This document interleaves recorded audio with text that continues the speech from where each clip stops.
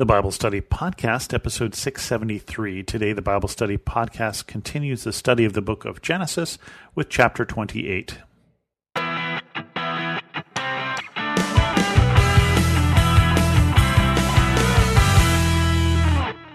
Welcome to the Bible Study Podcast. I'm your host, Chris Christensen.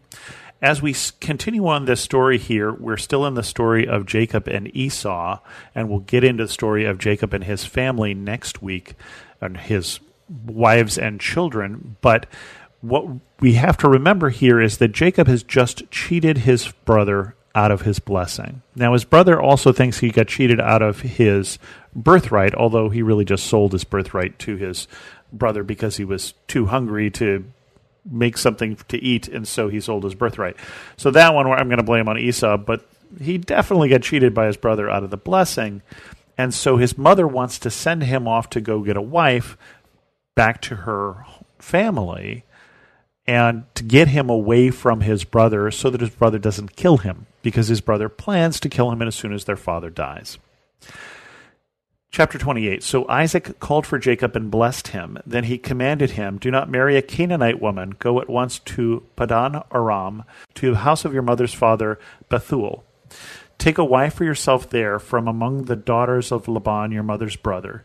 May God Almighty bless you and make you fruitful and increase your numbers until you become a community of peoples. May give you and your descendants the blessing given to Abraham, so that you may take possession of the land where you now reside as a foreigner, the land God gave to Abraham." Then Isaac sent Jacob on his way, and he went to Padan Aram, to Laban son of Bethuel, the Aramean, the brother of Rebekah, who was the mother of Jacob and Esau. Now Esau learned that Isaac had blessed Jacob and had sent him to Padan Aram to take a wife there, and that when he blessed him, he commanded him, "Do not marry a Canaanite woman," and that Jacob had obeyed his father and mother and had gone to Padan Aram. Esau then realized how displeasing the Canaanite women were to his father Isaac, so he went to Ishmael and married Mahalath, the sister of Nebaioth, and daughter of Ishmael, son of Abraham, in addition to the wives he already had. And so Jacob gets sent off to avoid the bloodshed that is going to happen if he doesn't leave his brother. And the ruse that his mother has is, "I'm going to send you away to find a wife," which I think she really does want him to do, and she doesn't have any patience with these Canaanite women. And of course Esau then gets the message, "Oh, I've married a Canaanite woman. Mom doesn't like her, or doesn't like them." I think there's multiple ones. And so he goes and marries someone else. He's still married to the Canaanite woman, but now he's also married to someone who is a cousin, basically, who is a descendant of Abraham's firstborn, Ishmael. I don't know if that fixes the problem or not, but maybe things will be a little happier with Mom. I don't know. But then we follow Jacob. And we're going to follow Jacob for a while, and we're not going to get back to Esau for years. Jacob's dream at Bethel. Jacob left Beersheba and set out for Haran. When he reached a certain place, he stopped for the night because the sun had set. Taking one of the stones there, he put it under his head and lay down to sleep. He had a dream in which he saw a stairway resting on the earth, with its top reaching to heaven, and the angels of God were ascending and descending on it. There above it stood the Lord, and he said, "I am the Lord, the God of your father Abraham and the God of Isaac. I will give you and your descendants the land on which you are lying. Your descendants will be like the dust of the earth, and you will spread out to the west and to the east, to the north and to the south. All peoples on earth will be blessed through you and your offspring. I am with you and will watch over you wherever you go, and I will bring you back to this land. I will not leave you until I have done what I have promised you." Then Jacob awoke from his sleep. He thought, "Surely the Lord is in this place, and I was not aware of it." He was afraid and said, "How awesome is this place! This is none other than the house of God. This is the gate of heaven."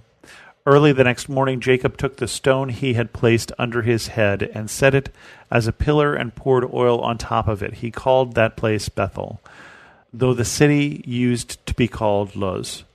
Then Jacob made a vow, saying, "If God will be with me and will watch over me on this journey I am taking, and will give me food to eat and clothes to wear, so that I return safely to my father's household, then the Lord will be my God, and this stone that I have set up as a pillar will be God's house, and all that you give me I will give you a tenth."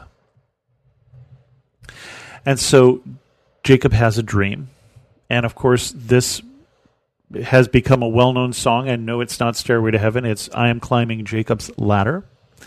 And the interesting thing about this dream is this is the point at which the God of Abraham and Isaac becomes the God of Abraham, Isaac, and Jacob. Jacob basically at this point claims, or is claimed by, is probably even more accurate, the God of his father and grandfather. Remember that when he asked for the blessing, acting in the role of Esau, he talked about Isaac's God, not our God. And so this is a very interesting point here. And Bethel, the name that he uses, is the house of God. Bethel, the house of God. And I love that because I happen to go to a church named Bethel, and that has become common to name churches that, the house of God. It seems like a great idea that God dwells here. Well, I want to challenge Jacob a little bit, and I don't want to pick on Jacob because his faith is very new at this point, right? And we will learn more. I hope he will learn more in terms of his faith. He doesn't have a whole lot of Bible to read. For instance, he just has the stories that his father and grandfather told him. But when he wakes up after having this dream, what he says is, this must be a special place. And I understand why he thinks that. But I'm going to challenge that perhaps there's nothing special about that place or any place. Perhaps it is a special God. And I wonder when he says, "Surely the Lord is in this place and I was not aware of it." I wonder how often that is true for us. That God is in a particular place, in our homes, in our churches, in our schools, in our workplaces, in our communities, in ways that he is working that we don't notice, in ways that he is working that we don't pay attention to. Because I think God is in our homes, in our schools, in our workplaces, in our churches, hopefully, all sorts of places where we don't expect to find him. I can tell you for certain, for instance, having done prison ministry for more than 15 years, that God is in our prisons. And that isn't the first place you would expect to find God.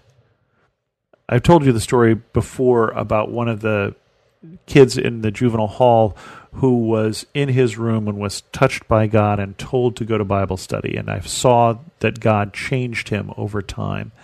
And I learned that story till much later, but it's one of those stories that reminds me that God is in places where he calls his people to be, and God is working whether or not we're aware of it.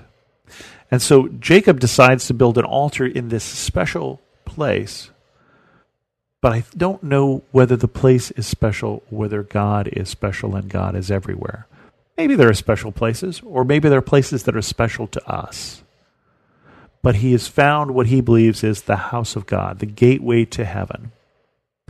But I would ask that maybe perhaps this week you could try and make your house the house of God. Our house is the house of God and a gateway to heaven, a gateway where God's work is done and God's grace is abundant. With that, we're going to end this episode of the Bible Study Podcast. If you have any questions, send an email to host@thebiblestudypodcast.com, or better yet, leave a comment on this episode at thebiblestudypodcast.com. And thanks so much for listening.